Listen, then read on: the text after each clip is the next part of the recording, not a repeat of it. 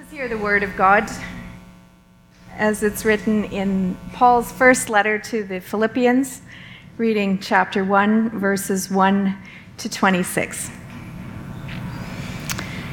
Paul and Timothy, servants of Jesus Christ, to all the saints in Jesus Christ who are in Philippi with the bishops and deacons, grace to you and peace from God our Father and the Lord Jesus Christ. I thank my God every time I remember you, constantly praying with joy in every one of my prayers for all of you, because of your sharing in the gospel from the first day until now. I'm confident of this, that the one who began a good work among you will bring it to completion by the day of Christ Jesus.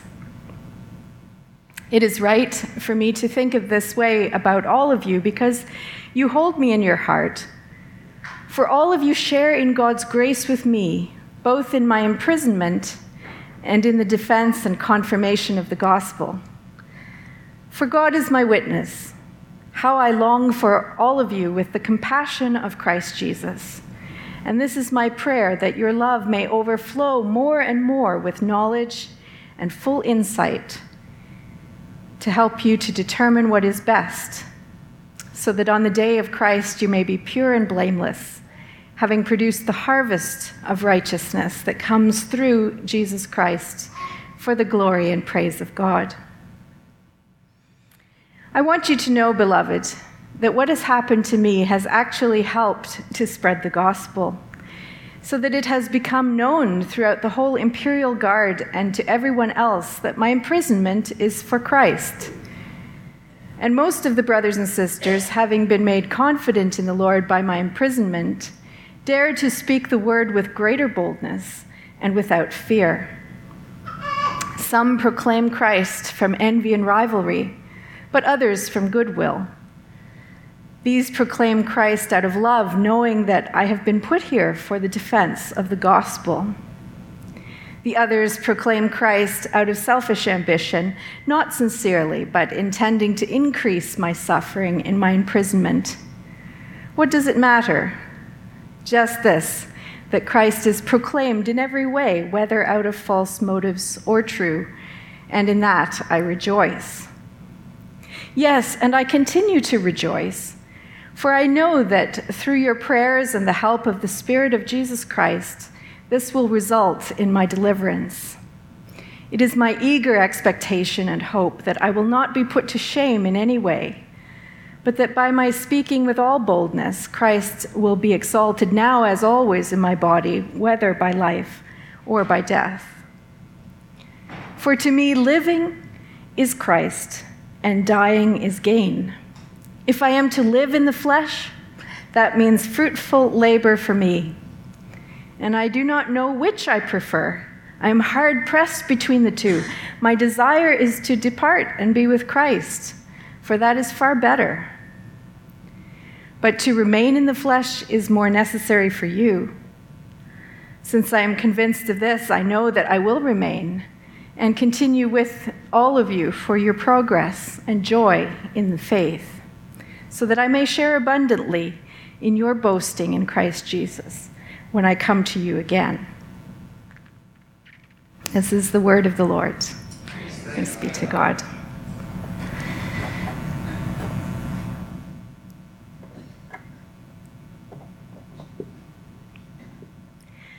Let us pray. Holy Spirit of God, would you come now upon the preaching of your word, so that it may open before us to our minds and hearts, and we might grow in our dependence on you and on its message. Grant that I may speak faithfully now in the name of God, Father, Son, and Holy Spirit. Amen. Well, thank you for the invitation to supply the pulpit here at Kortright once again. I thought this morning that the message I would like to share with you should center on the providence of God. There's great reassurance in the providence of God and what the Bible teaches, especially as we face uncertain days. And as Christians, we all face uncertain days. But in a ministerial vacancy, there's a particular kind of uncertainty as you wonder what kind of future will open up in the next phase of ministry.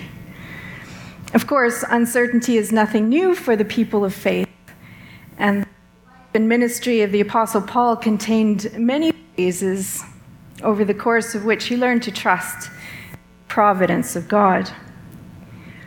This morning, we're looking at his testimony as he shares it in the opening chapter of the letter to the Philippians. Now, this letter, of course, has a context, and we gain some important background information on the relationship of Paul and the people to whom he's writing out of Acts 16, which gives us the account of what happened on Paul's very first visit to the city of Philippi. The Philippians are a Christian community in Macedonia to the north of Greece, formed during Paul's second missionary journey around 50 AD. The city was a colony of Rome, which lay along the main east-west road, and so it was a bustling center of commerce as well as a military outpost. It had all the typical institutions of Roman culture. There was a theater of Dionysus, a temple of Zeus, and many other temples to Roman deities. Acts 16 records that 2 people were converted there under Paul's initial ministry.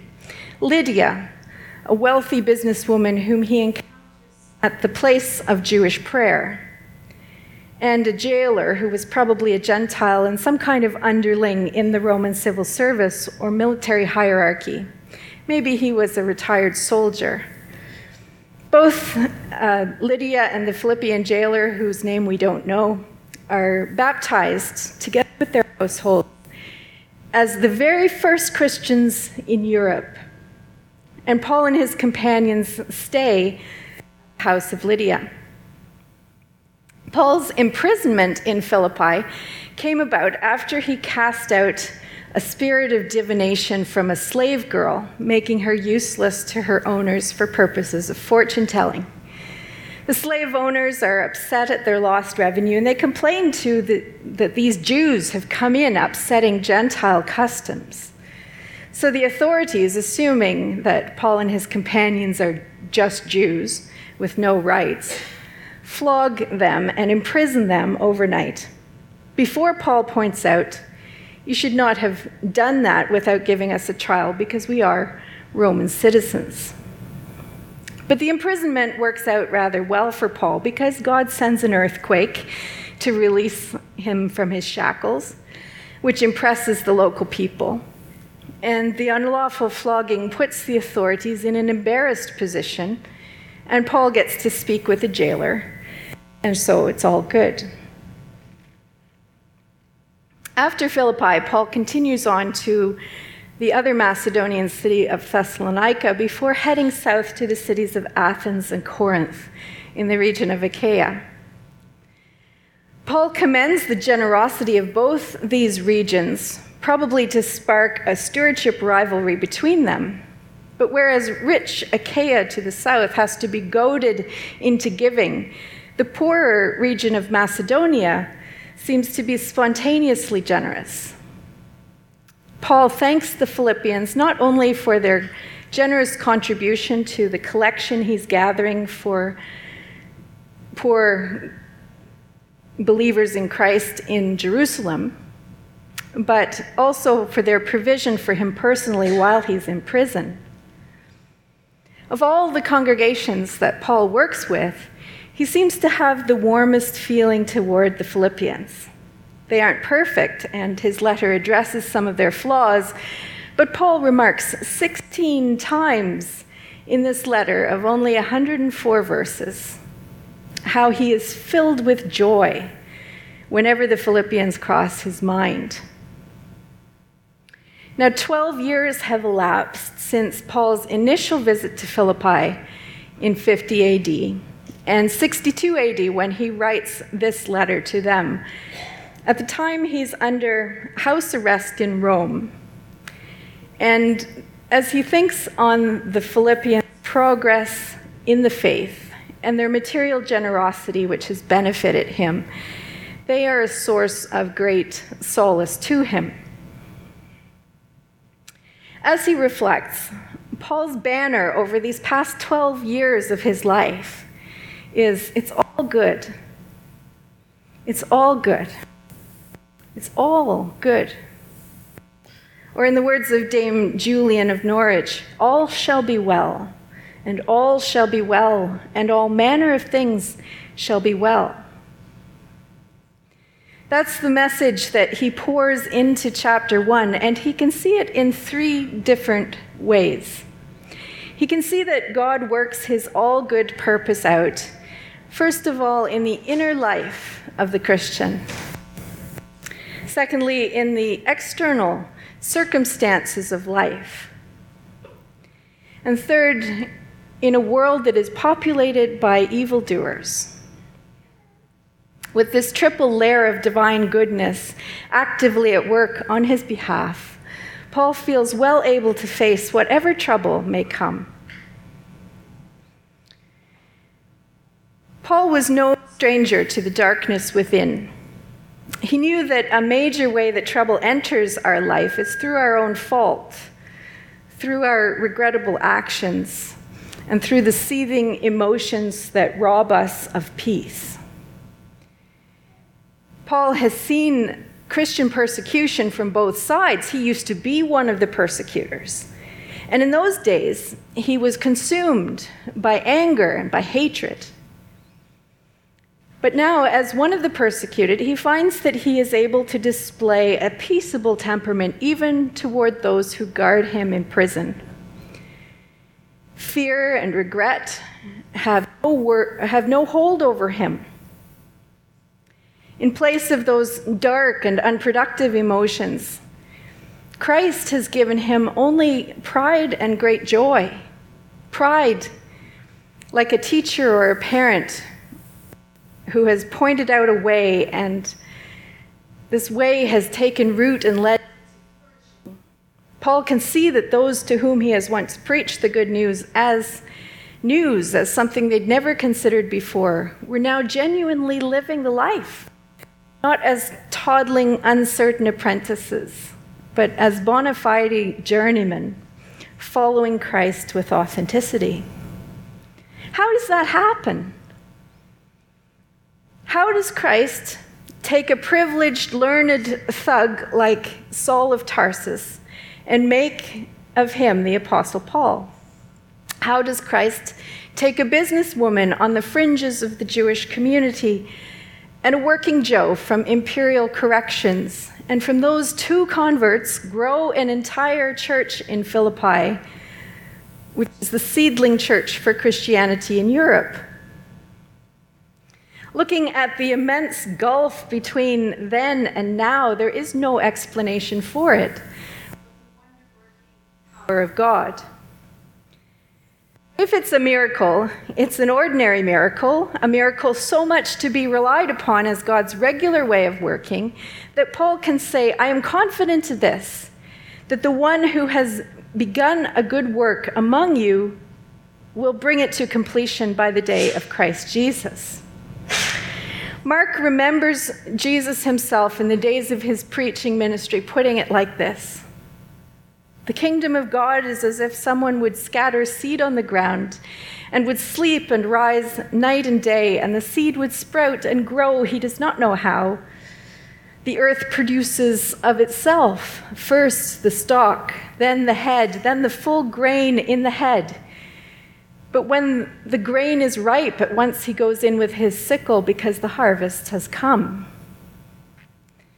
Isn't it amazing at this time of year when things seem to be shooting up another 3 inches every time we have a thunderstorm, as things work their inexorable way towards the blueprint that will be fulfilled at harvest? How every kind of seed has its own script written within it, in what we now understand as its DNA, a script for every successive stage of its development. It's like that with the development of a Christian. What a comfort, for it is God who directs our progress in the faith. and if God is directing, then we shall surely arrive fully transformed. After considering his own inexorable transformation into a bona fide Christian, Paul considers his transformed perspective on life difficulties. In the short view, it's of course very bad what has happened to him, very uncomfortable to be flogged and thrown into prison. Bad things can happen at random, and when they are as bad can be, people can even die. Paul has seen believers die.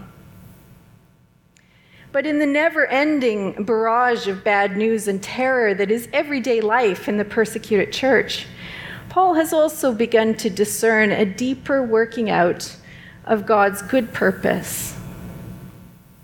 In Philippi, he had been imprisoned, but hadn't God sent the earthquake so that the power and the glory of God might be apparent to all?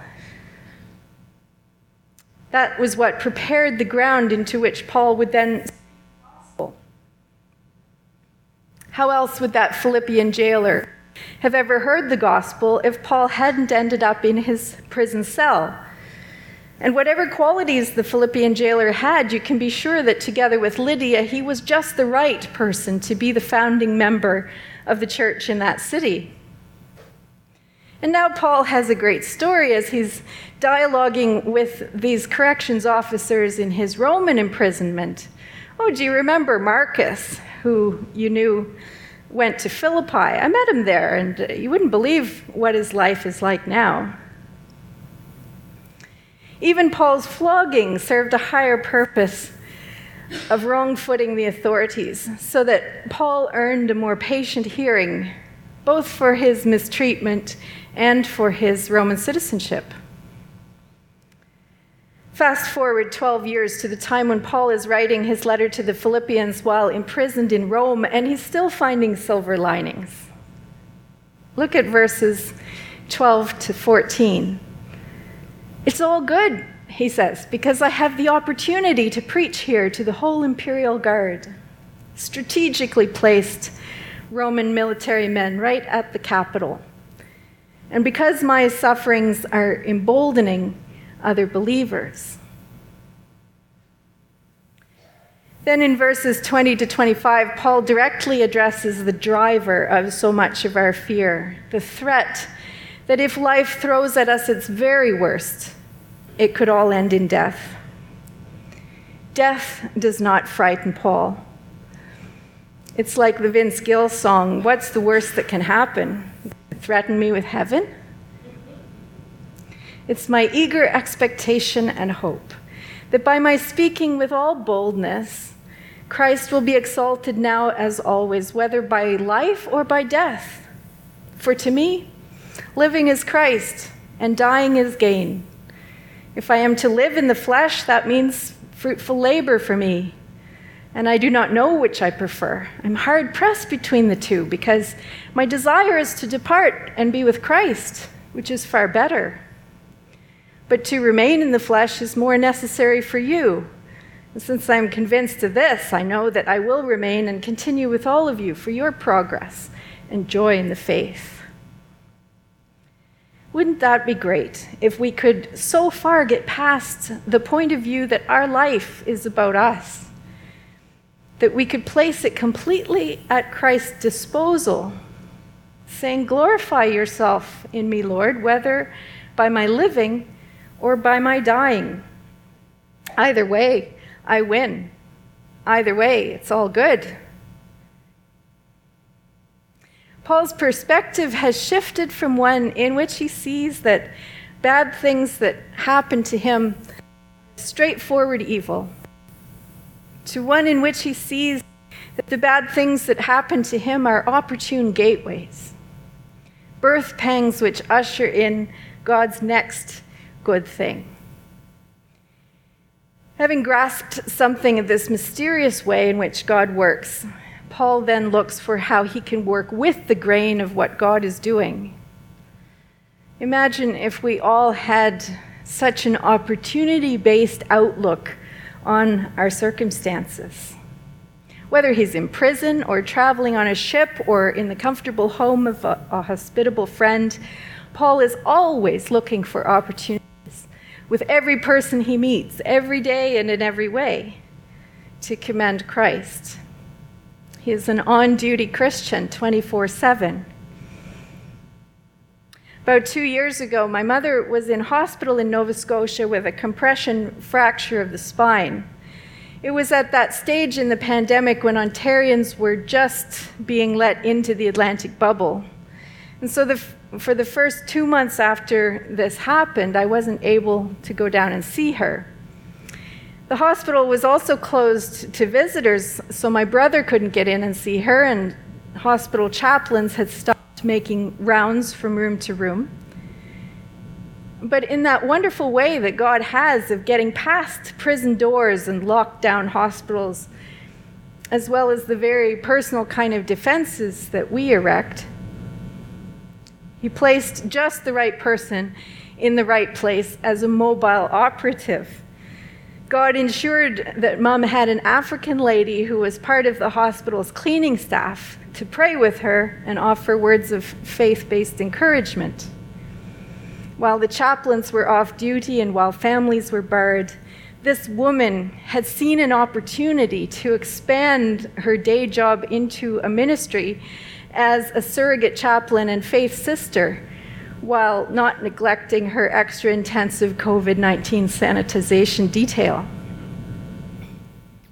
The wonderful perspective that Paul and such Christians as these have come to inhabit is that life is not good or bad, depending on the rise or the fall of our circumstances. Life is all good, because it is superintended by a God in whom there is no darkness at all. He appoints good things to happen to us so that we might be full of thanks and wonder. Every blessing you pour out, I'll turn back to praise. He appoints bad things to happen to us for reasons that are shrouded so deep in mystery that they are above our pay grade to try to tease out. But the faithful live by faith that there are such reasons, and they look for opportunities within the darkness to bear the Christ light to others. And when the darkness closes in, Lord, still I will say, it's all good, because God is greater than the darkness within us. It's all good, because God is greater than the dark things that can befall us in this life. And finally, it's all good, because God is greater than the dark motives in other people. In verses 15 to 18, Paul doesn't exactly provide an answer to the age-old question of why God permits the malevolence of human agents, why he allows the wicked to prosper. But Paul points to a practical way forward which allows him to maintain his joy. Basically, he doesn't bother about what the other people are doing. He attends to what he is doing, to what God has called him to do, and he lets God sort out the merits and judge the motives of the other people. Some proclaim Christ from rivalry and envy, he says, but others from goodwill. These proclaim Christ out of love, knowing that I have been put here for the defense of the gospel. The others proclaim Christ out of selfish ambition, not sincerely, but intending to increase my sufferings in my imprisonment. What does it matter? Just this, that Christ is proclaimed in every way, whether out of false motives or true, and in that I rejoice. Now, if someone is really causing confusion in the Christian community by teaching false things, the rest of the New Testament shows us that Paul will call them out and even break the bonds of fellowship with them. But what Paul is saying he won't be distracted by is the kind of divisive thinking which asks, is this person with me or against me? That's not the right question, because it's not about Paul, and Paul knows that. It's about Christ and serving Christ's mission. If there was one problem the Philippian church had, it was a tendency to divide over petty things that didn't so much matter in themselves, but which provided an occasion for someone to assert superiority or gain a victory over someone else. We know the kind of thing. The point where someone makes blue tablecloths at the fall bazaar, the hill they're going to die on, and someone else leaves the church because it's a change from those orange tablecloths we've always had, in which somebody's grandmother donated. It's not about the tablecloths. It's the tablecloths are the flashpoint that is conveniently found to channel that dislike, that basic personal rivalry between these two factions that are in a one-upmanship battle. Later in the letter, Paul explicitly calls the Philippians to unity. But here he just reflects on his own strategy for avoiding the vortex-like pull of such church politics. Don't think too much about the other people. There will always be other people doing what they do for their reasons, sometimes vain and silly reasons, sometimes truly treacherous and hostile reasons. But imagine if the Old Testament Joseph was so wary concerning the evil motives of his brothers that he foiled their attempt to sell him into slavery. Imagine if Jesus had not said to Judas, "Go and do what you must," but instead had said, "You shall not." Or if he had not allowed Caiaphas and Pilate to play their role in bringing about Good Friday. And why didn't Paul protest his imprisonment in Philippi on the grounds of his Roman citizenship before it happened, instead of the morning after? In the short run, these actions would have averted an evil being visited upon a righteous person. But in the long run, it was important to let these events play out so that the many could be blessed with God's salvation. Paul's very simple approach to avoiding the pitfalls of politicking and petty thinking is to do what God has called him to do and let God worry about the merits and the motives of the other people. By this means, he is also able to maintain a joyful mindset as opposed to doing to the edginess that he would have to develop if he were doing nothing but checking the dark corners for adversaries skulking in the shadows. There was a time when the providence of God was such a meaningful term for Presbyterians that sometimes people would speak of God merely as providence. Like in the Anne of Green Gables novels, where Mrs. Lynde and Marilla are always thanking Providence for the day that Anne came to them. Now, that seems to us a very antiquated and unfamiliar term. But if we understand this term, the providence of God, there is great power in it. Do you share the understanding of the world and of your own role in it that Paul came to after decades of walking with the Lord? That only God creates the world. That only God actively rules over it. So that nothing happens by our destructive agency or by others' malicious agency or by the vagaries of cold and uncaring chance that can surprise or override or defeat the beneficent will of our loving Heavenly Father. The Lord has promised good to me. His word my hope secures. He will my shield and portion be as long as life endures.